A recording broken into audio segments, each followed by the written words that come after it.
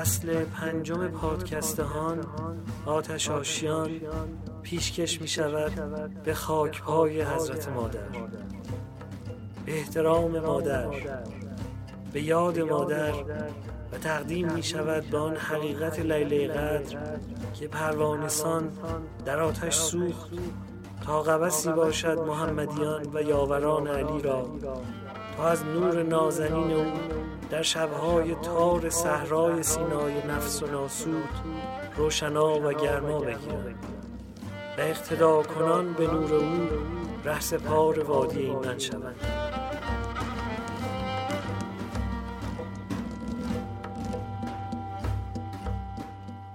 در فصل 5 19 شب هیئت هان در کنارتان خواهد بود.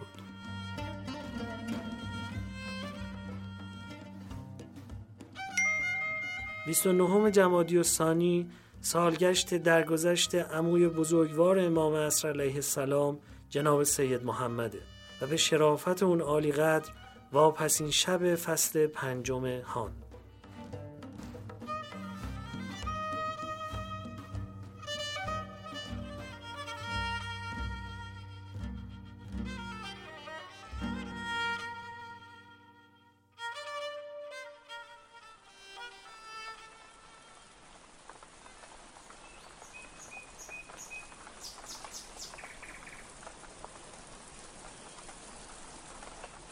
بسم الله الرحمن الرحیم. انا اعطیناک الکوثر. انا اعطیناک الکوثر فصل لربک وانحر ان شانک هو الابتر.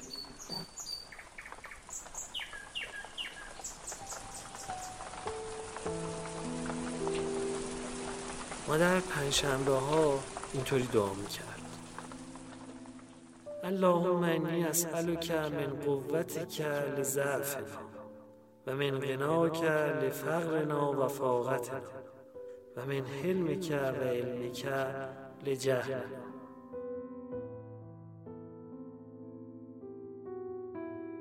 گیاهی که ضعیف باشه بعد کنارش چوب محکم گذاشت تا گیاه با کمک اون چوب بالا بره و رشد کنه. کسی که تو راه رفتن مشکل داره بعد یه عصا دست بگیره و با کمک اون قدم به قدم بره تا نیفته. مادر بزرگ که از پله پایین میاد صدات میکنه که دستتو بگیره. دستتو نباشه شاید بیفته یه چیزیشم بشه.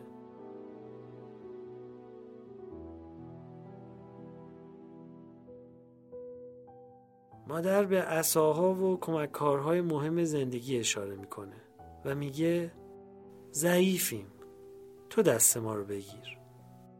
فقیریم، تو غنیمون کن. نمیدونیم، تو علممون رو زیاد کن. مثل همون مادر بزرگ که سر پله ها توش صدا میزنه، ما هم قدم به قدم تو زندگی باید خدا رو صدا بزنیم بیاد کمکمون.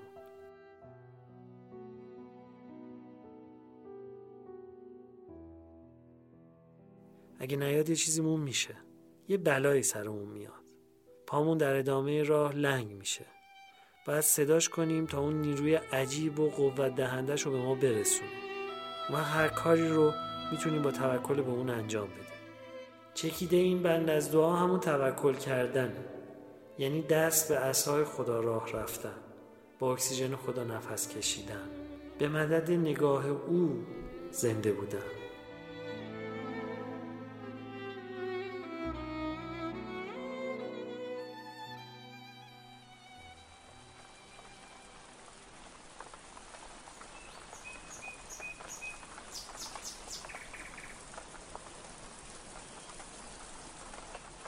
بسم الله الرحمن الرحیم. انا اعطیناک الکوثر.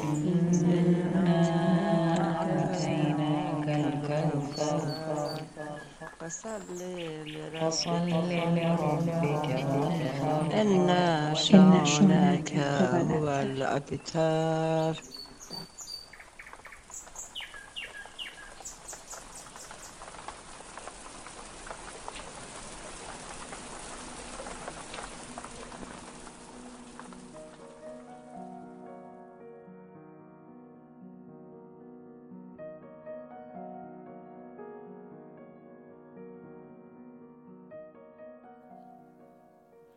امام هادی جزو امام‌هایی هستند که مدت زیادی هدایت شیعیان رو به عهده داشتن.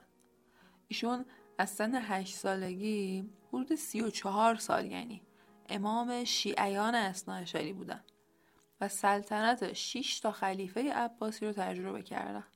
تو اون دوره حکومت عباسیان با چالش‌های آغاز عصر انحطاط خودش مواجه بوده و خلفا به سرعت تغییر می‌کردن. بعد از مرگ مأمون عصر طلایی عباسیان به تدریج پایان پیدا می‌کنه و سیطره تدریجی ترکان بر دربار خلیفه آغاز میشه.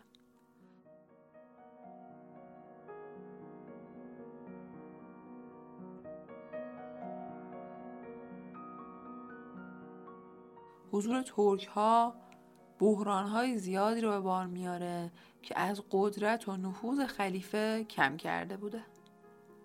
این دوره پرچالش به امام هادی فرصت داد که یه مدت طولانی به هدایت پیروان خودش بپردازه. البته این دوران سختی‌های خاص خودش رو هم داشته. متوکل عباسی که امام هادی 14 سال از دوران امامت خودش رو با خلافت متوکل سپری کردن، سیاست اعتزالی مضمون و معتصم عباسی رو پایان داده بوده و به سمت اشعریگری و اهل حدیث متمایل شده.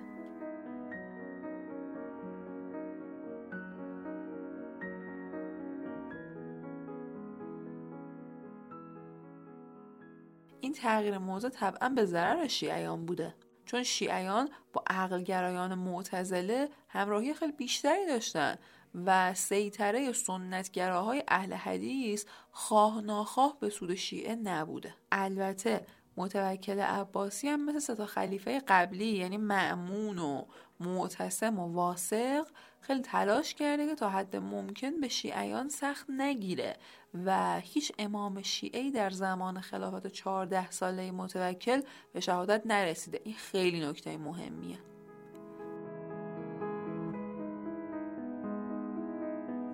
هرچند اون تلاش میکنه که با آوردن امام هادی به سامرا نظارت بیشتری به رهبری شیعیان داشته باشه، ولی نزاع اون با ترک ها و تلاش اون برای ایجاد موازنه بین جریان های فکری اهل سنت باعث میشه که شیعیان با آسایش بیشتری به سازماندهی خودشون بپردازن.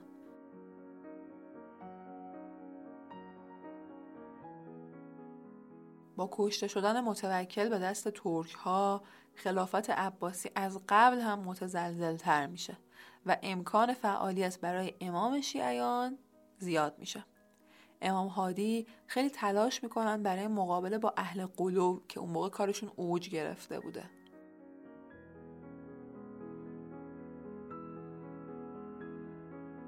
و ضمن نامه‌نگاری‌های خیلی زیاد به شیعیان همیشه خواهان مرزبندی اونها با قالیان می شده و حتی دستور قتل چند نفر از غلو کنندگان رو هم صادر کرده. یا خیلی مهمه. با تلاش امام هادی انسجام نسبی بین شیعیان اثنی‌عشری ایجاد میشه و یه شبکه گسترده و منسجم از نماینده های امام به عنوان رابط ایشون با شیعیان تشکیل میشه. خطر دیگه‌ای که شیعیان رو همیشه تهدید میکرد مدعیان امامت بودن که معمولا یا از بین فرزندان خود ائمه بودن یا حامیان فرزندان ائمه. با حمایت‌های خودسرانشون باعث ایجاد انشعاب بین شیعیان می‌شدن و این مشکل بعد از عاشورا همیشه شیعیان رو دچار چالش کرده بود. این چالش بین فرزندان امام هادی هم بروز کرد. جعفر پسر ایشون دنبال امامت بود و بعد از شهادت امام هادی و به ویژه بعد از شهادت برادرش امام حسن عسکری اعلام امامت کرد و تا مدتی بین شیعیان تفرقه انداخت. گفته شده که اون حتی با حکومت عباسی هم همکاری کرده که بتونه امامت خودش رو تثبیت کنه. یا للعجب. رفتارهای غیر اخلاقی و نامتعارفش هم باعث شده که او رو جعفر کذاب بنامند.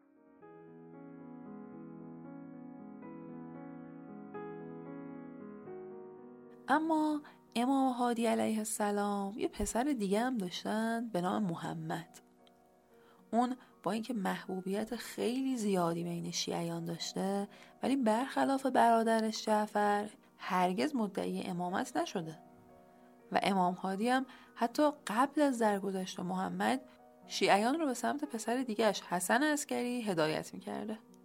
با این حال محبوبیت و خوشنامی محمد سبب شده بود که بعضی از شیعیان اون رو جانشین امام هادی بدونن.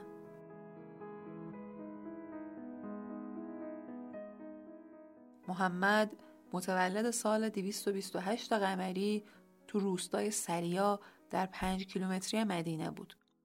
این روستا رو امام کاظم خودشون بنا کردن و بعد از ایشون محل اقامت امامان شیعه بوده.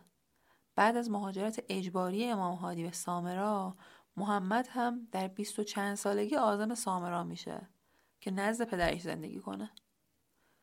گویا حدود 24 سالگی به قصد زیارت مکه از سامرا حرکت میکنه و 50 کیلومتری سامرا تو روستای بلد از دنیا میره.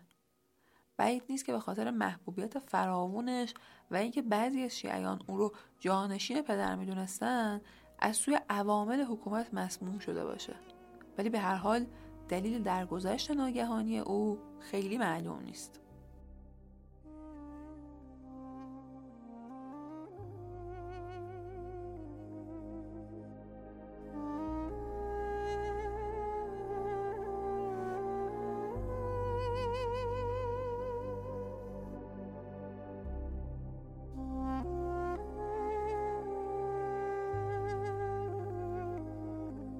مرگ سید محمد ضربه عاطفی سنگینی به پدرش امام هادی و برادرش امام عسکری وارد کرده. امام هادی اون روزا 39 ساله بودن. در منابع اولیه شیعه مثل کافی اومده که امام هادی مجلس سوگواری برای پسر جوانش برپا کرده و یکی از راویان گزارش داده که وقتی وارد خانه امام شده در حیاط خونه هم فرش انداخته بودن و نزدیک 150 نفر از بزرگان قریش و بنی هاشم برای تسلیت اومده بودن.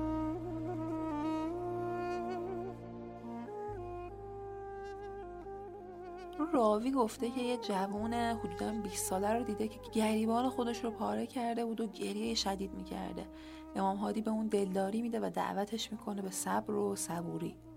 اون هم گریه میکنه و آیه انا لله و انا الیه راجعون رو میخونه و حمد خدا رو به جا میاره. راوی از بقیه میپرسه که این جوان کیه و پاسخ میدن که اون حسنه، فرزند دیگه امام هادی.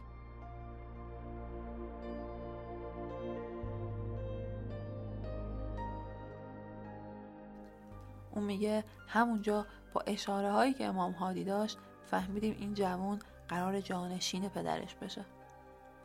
شیخ مفید هم گزارش کرده که امام هادی تو همین مجلس عزا به پسرش امام عسکری دلداری داده و او رو جانشین خودش معرفی کرده. از میزان غم شدید امام هادی و امام عسکری و دیگر شیعیان در سوگ محمد میشه محبوبیت و خوشنامی او رو حدس زد. اما بیشترین شهرت سید محمد به قرون اخیر مربوط میشه. قبر او ابتدا از طرف آل بویه در قرن 4 آباد میشه، اما تا زمان صفویان چندان با شکوه نبوده. از صفویان به بعده که مورد اقبال به شدت زیادی واقع میشه و شیعیان عراق اعتقاد عجیبی به مقام معنوی سید محمد پیدا کردن. این شهرت در ایران هم در سالهای اخیر به واسطه افزایش سفر ایرانی ها به عراق بیشتر شده. محبوبیت سید محمد و کراماتی که درباره مزار او نقل شده گوشه‌ای از احترام بی‌پایانیه که شیعیان برای اعضای وارسته، خیرخواه و متخلق خاندان پیامبر قائلن.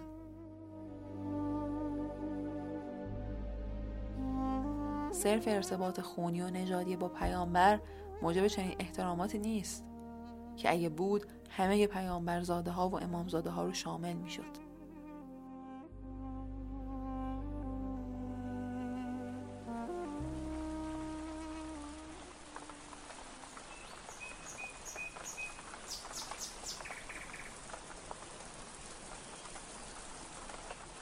بسم الله الرحمن الرحیم. انا اعطیناک الکوثر. انا اعطیناک الکوثر. فصل لربك إن شانك هو الأبتر.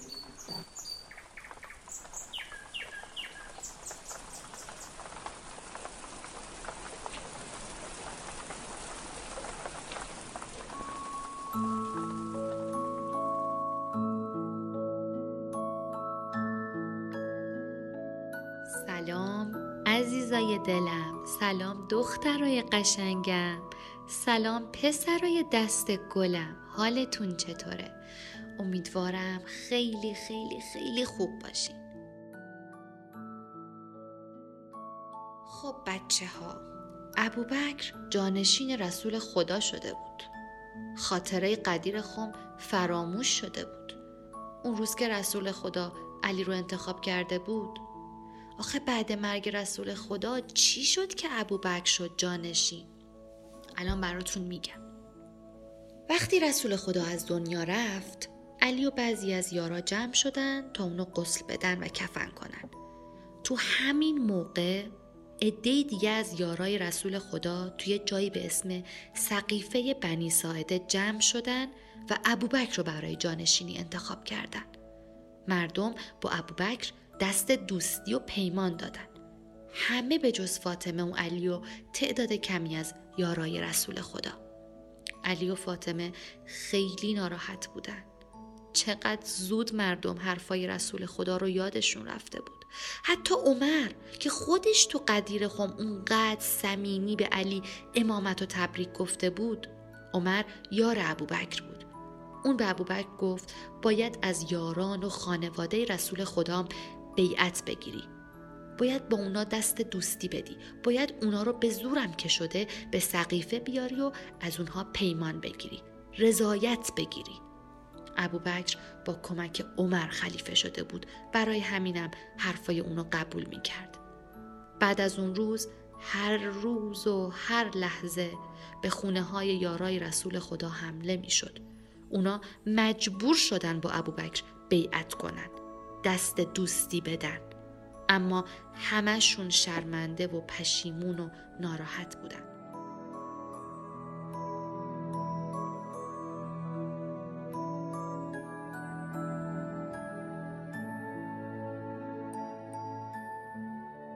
بعد از یارای رسول خدا نوبت علی بود که برای پیمان بستن حاضر بشه. علی اون روزا مشغول جمع کردن آیه ها و سوره های قرآن بود. وقتی که بهش گفتن باید به سقیفه بیای، گفت من مشغول جمع کردن قرآنم و قسم خوردم تا کارم تموم نشه جز برای نماز از خونه بیرون نیام.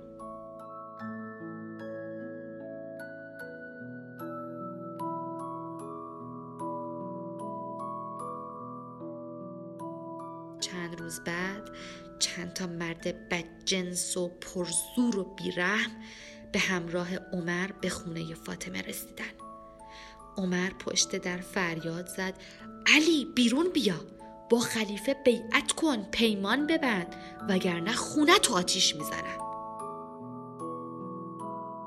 فاطمه شنید، دلش شکست. از پشت در گفت ای عمر، مگه از خدا نمی ترسی؟ مردا به خونه ریختن. فاطمه با فریاد پدرش رو صدا می زد. علی رو به زور بردن و گفتن با خلیفه پیمان ببند. علی نگاهش به سمت قبر رسول خدا بود. وقتی عباس عموی رسول خدا ماجرا رو شنید، خودش رو به مسجد رسوند.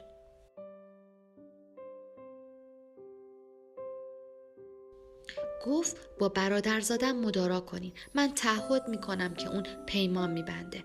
بعد دست علی رو گرفت و به دست ابوبکر مالید. عمرم لبخند زد و راضی شد. ام سلمه نگران و ناراحت حال فاطمه بود. فاطمه خیلی غمگین و ناراحت بود. مرگ پدر و ظلمی که به جانشینش علی شده بود. فرشته آبی پیش فاطمه اومد. اونو تو آغوشش گرفت. فرشته بهش گفت از چی انقدر ناراحتی؟ پدرت بهترین جایگاه تو بهشت داره. اون کنار خدیجه خیلی خوشحال و چشم انتظار توه. قصرتم منتظر توه. فاطمه گفت جز مرگ چیزی از خدا نمیخوام.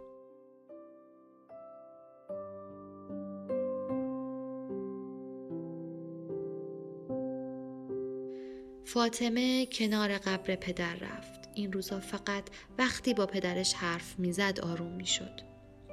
یه روز فاطمه ناراحت و عصبانی به خونه ابوبکر رفت و گفت شنیدم ملک فدک رو از من گرفتی.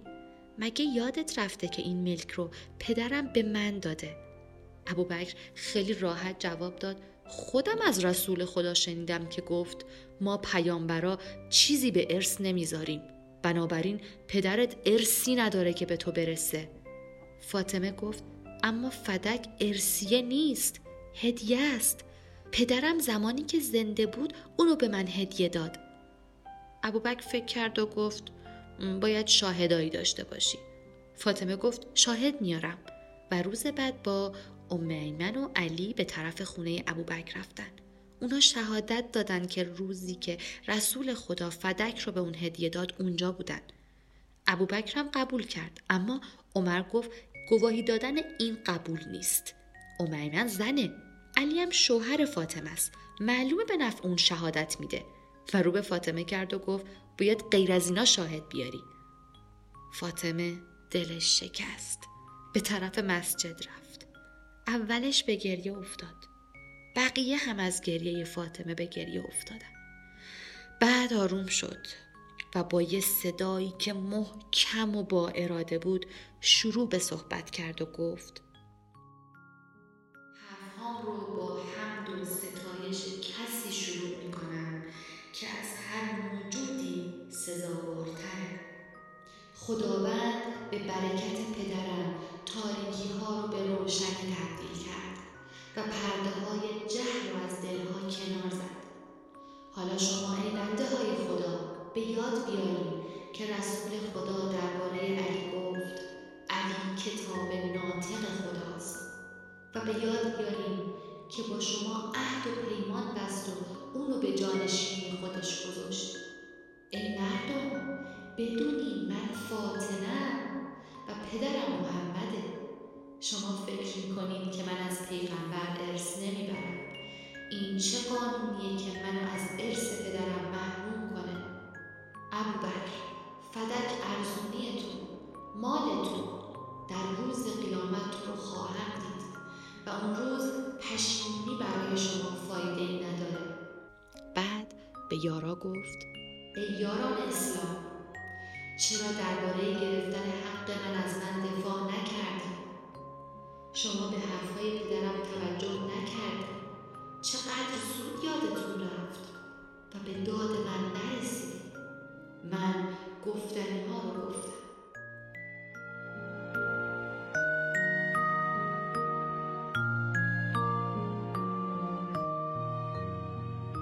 فاطمه به طرف قبر پدر رفت. فرشته آبی همه جا همراهش بود. نمیدونست چطوری فاطمه رو آروم کنه. اون آرزوی مرگ داشت. فاطمه دلتنگ بود، بیمار بود، ضعیف، خوشحال نبود. اسما تنهاش نمیذاشت و ازش پرستاری میکرد. ابوبکر و عمر چند باری خواسته بودن تا به عیادت فاطمه بیان، ولی اون قبول نکرده بود تا اینکه از علی خواستن. و وقتی علی به فاطمه گفت، فاطمه جواب داد اینجا خونه توه و من مطیع توام. عمر و ابوبکر چند بار سلام کردند ولی فاطمه جوابشون رو نداد.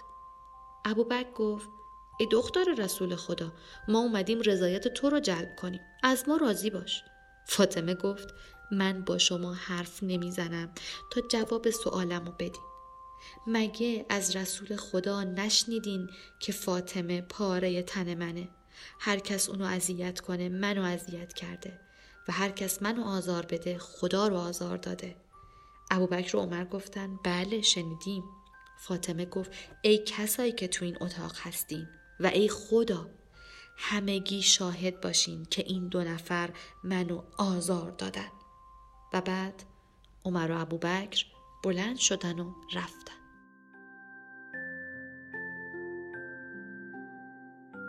ماهی طلایی تو قلب فرشته آبی نشسته بود، کنج دلش، و یهو احساس کرد یه چیزی تو قلب فرشته شکست.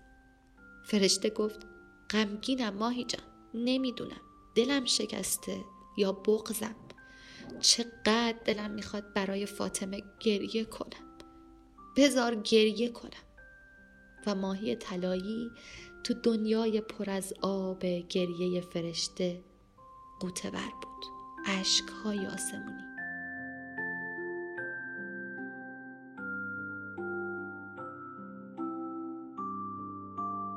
بلال غمگین ترین یار رسول خدا بود. بعد از مرگ رسول خدا گفته بود دیگه هیچ وقت از اون نمیگم و سر حرفشم وایساده بود. فاطمه دلش واسه صدای بلال تنگ شده بود. به اسما گفت که دوست داره دوباره صدای اذان بلال رو بشنوه. بلال قبول کرد. تو حیاط ایستاد و با یه غم سنگینی شروع به اذان گفتن کرد.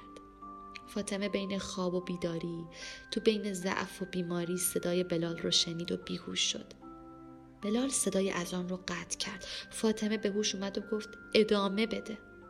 همینجوری گریه میکرد. هیچ چیز نمیتونست جلوی اشکاشو بگیره، هیچ چیز.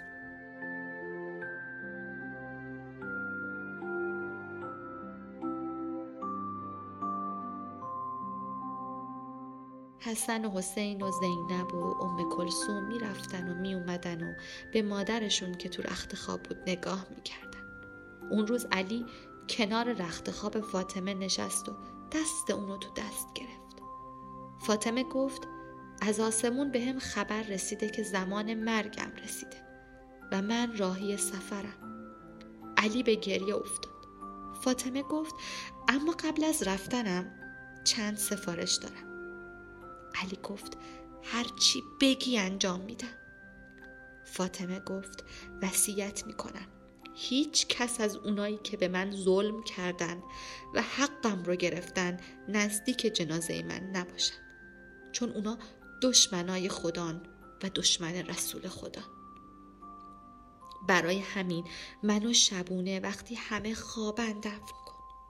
به اسما گفت آب بیاره تا وضو بگیره. فرشته آبی داشت نگاش میکرد. فاطمه هم اونو دید. اولین بار بود. فاطمه دیگه زمینی نبود. فرشته رو با اون 4 بال آبیش و اون ماهی طلایی که توی وجودش هی بالا و پایین میرفت رو دید.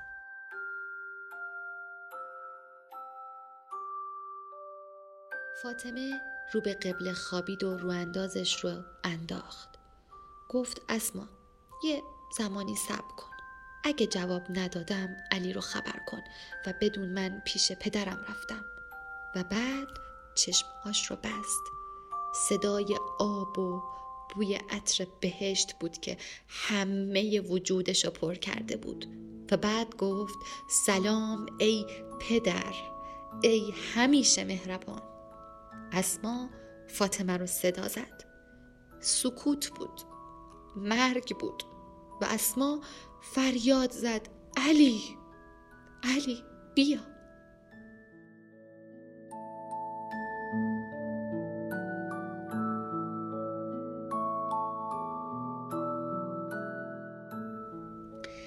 هزار هزار انار سرخ بهشتی، هزار هزار بهشت، هزار هزار گل، خنده، مهربونی، درخت، جوی شیر و عسل. فاطمه تو بهشت بود. دیگه از درد و رنج و سختیای دنیا خبری نبود. دونه های انار بود که رو سر فاطمه میریخت.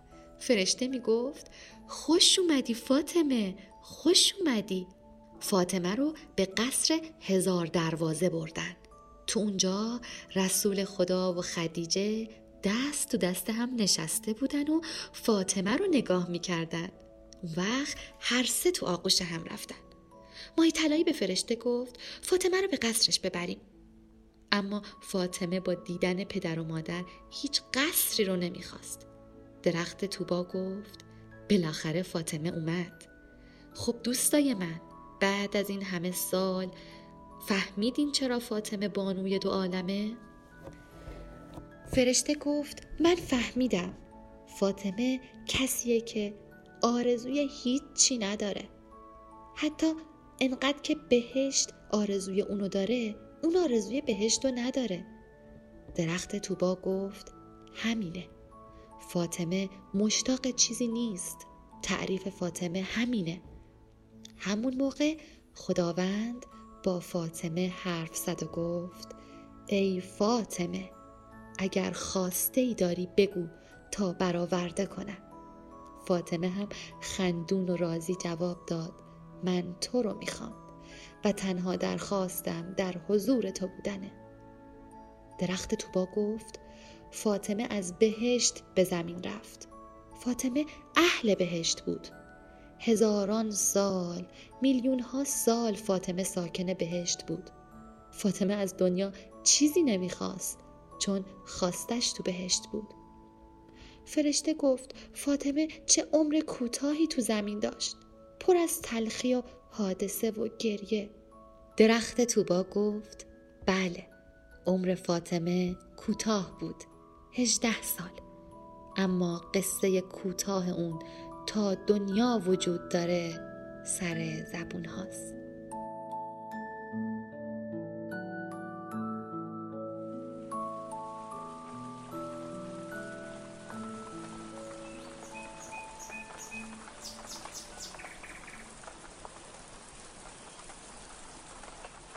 بسم الله الرحمن الرحیم.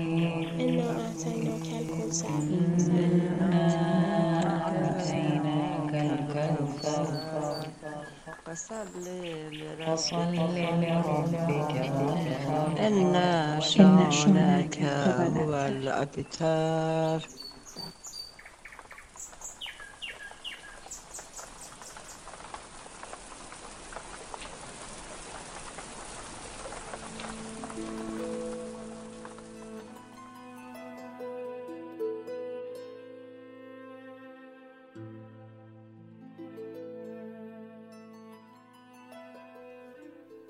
امام سجاد پس از ذکر وصیت به دفن شبانه و از بین بردن علائم قبر گفته است امیر مومنان علی علیه السلام نیز همه وصیت‌های دختر پیامبر را انجام داد.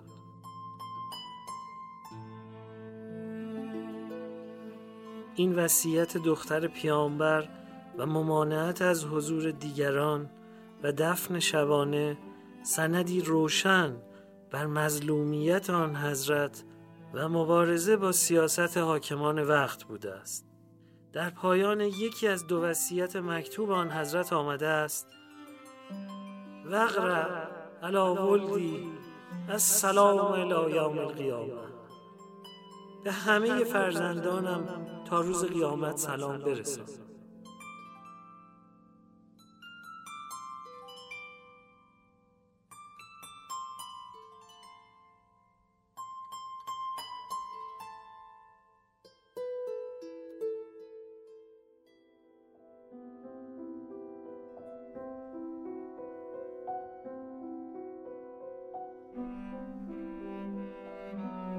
پادکست هان دستاورد گروه پادکست های همیشه در میانه و تلاش میکنه هیئتی شنیداری باشه با جانمایی در تقویم معرفتی دوستداران علی و آل علی علیهم السلام.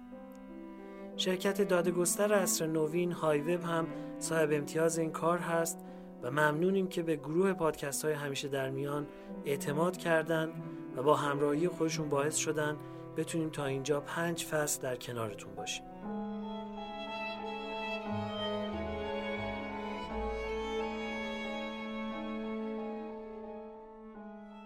اون چه که در دیباچه برنامه شنیدید نفس یا نفس بود که بخشی از سماع طریقت بکتاشیه عثمانیه.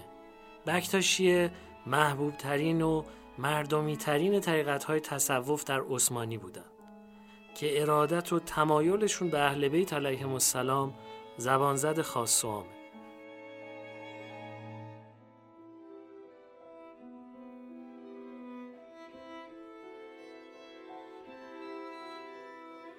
به خواست برخی دوستان در این فصل همه شب‌هایی که برنامه داریم رو ابتدا به آگاهیتون رسوندم که پیش بدونین چه شب‌هایی کنارتون خواهیم بود.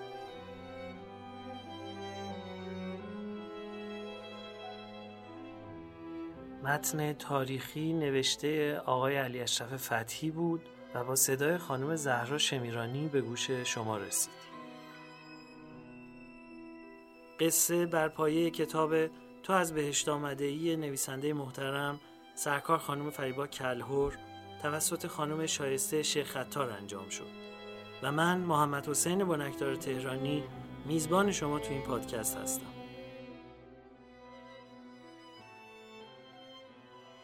ازتون دعوت میکنم با دیگر کارهای گروه پادکست های همیشه در میان هم همراه بشید. شما میتونید کارهای ما رو در پادگیرهای گوناگون از جمله کست باکس، اپل پادکست و گوگل پادکست، انکر و اسپاتیفای بشنوید و اخبارش رو از راه صفحه هامون در اینستاگرام و تلگرام و روبیکا دنبال کنید. گجستگان، فلسطین، سپس اسرائیل. ما توی این پادکست به ماجرای مناقشه میون فلسطینی‌ها و اسرائیلی‌ها میپردازیم و از سالهای قبل از شروع مناقشه فلسطین آغاز میکنیم و با مرور تحولات مربوط به یهودیان و دولت عثمانی و وضعیت مهاجرت به کرانه غربی رود اردن تا قطعنامه تشکیل دولت اسرائیل در سازمان ملل در سال 1947 پیش می‌بریم.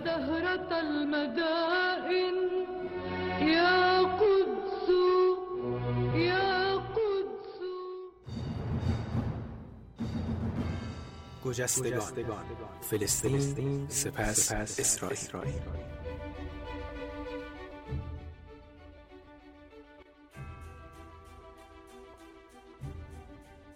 سلام به دوستان، من سیاوش فلاحپور دلبسته و پیگیر مسائل خاورمیانه هستم که به خواستاری. حالا جالبه که بدونید کل ماجرای آلفرد دریفوس بعداً تغییر کرد و مشخص شد اسنادی که بر مبنای اون محاکمه انجام شده بوده ساختگی بودن، ولی خب 5 سال بعد از دادگاه این افشاگری تاثیر چندانی نداشت.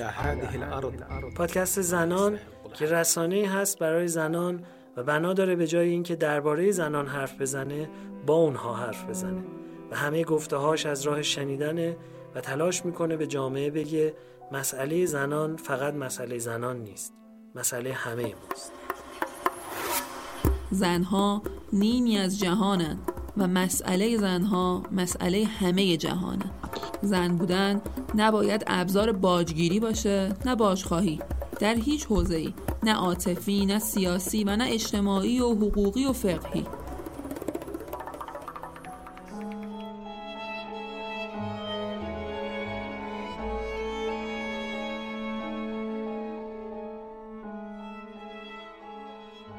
پادکست روزها در راه که بر پایه یادداشت‌های شاهرخ مسکوب از آذر 1357 تا آذر 1376 پیش میره و به نوعی روایتگر تاریخ مردم ایران از خلال زندگی روشنفکری شاهنامه پژوه و هر شماره تقدیم نامه‌ای داره که وانمایی یکی از شخصیت‌های مؤثر فرهنگی در 100 سال گذشته است. روزها در راه یک هفته در میون منتشر میشه. 7مین شماره پادپخش روزها در راه رو به یک عمر مجاهدت عاشقانه بانوی همیشه مهربان، آموزگار فرشته خوی این دوران توران خانم میرهادی تقدیم میکنم که شاید بزرگترین دستاورد زندگیشون نه مدرسه فرهاد و نه فرهنگنامه کودکان و نوجوانان که این آموزه سترگ بود که یه غم یا درد یا عشق بزرگ رو به یه کار بزرگ تبدیل کنیم. مادر همیشه به ما میگفت که غم بزرگ رو تبدیل کنید به کار بزرگ. این شماره رو به آفاق تفکر معنوی داریوش شایگان در اسلام ایرانی تقدیم میکنم که به همون گوشزد کرد غرب زدگی شرقی مآبانه تاریک‌اندیشی جدیده. این شماره رو خاکسارانه به روح مهربان و مردم دوست استاد محمد جعفر محجوب پیشکش میکنم. او از جمله اساتید برجسته زبان و ادب فارسی بود.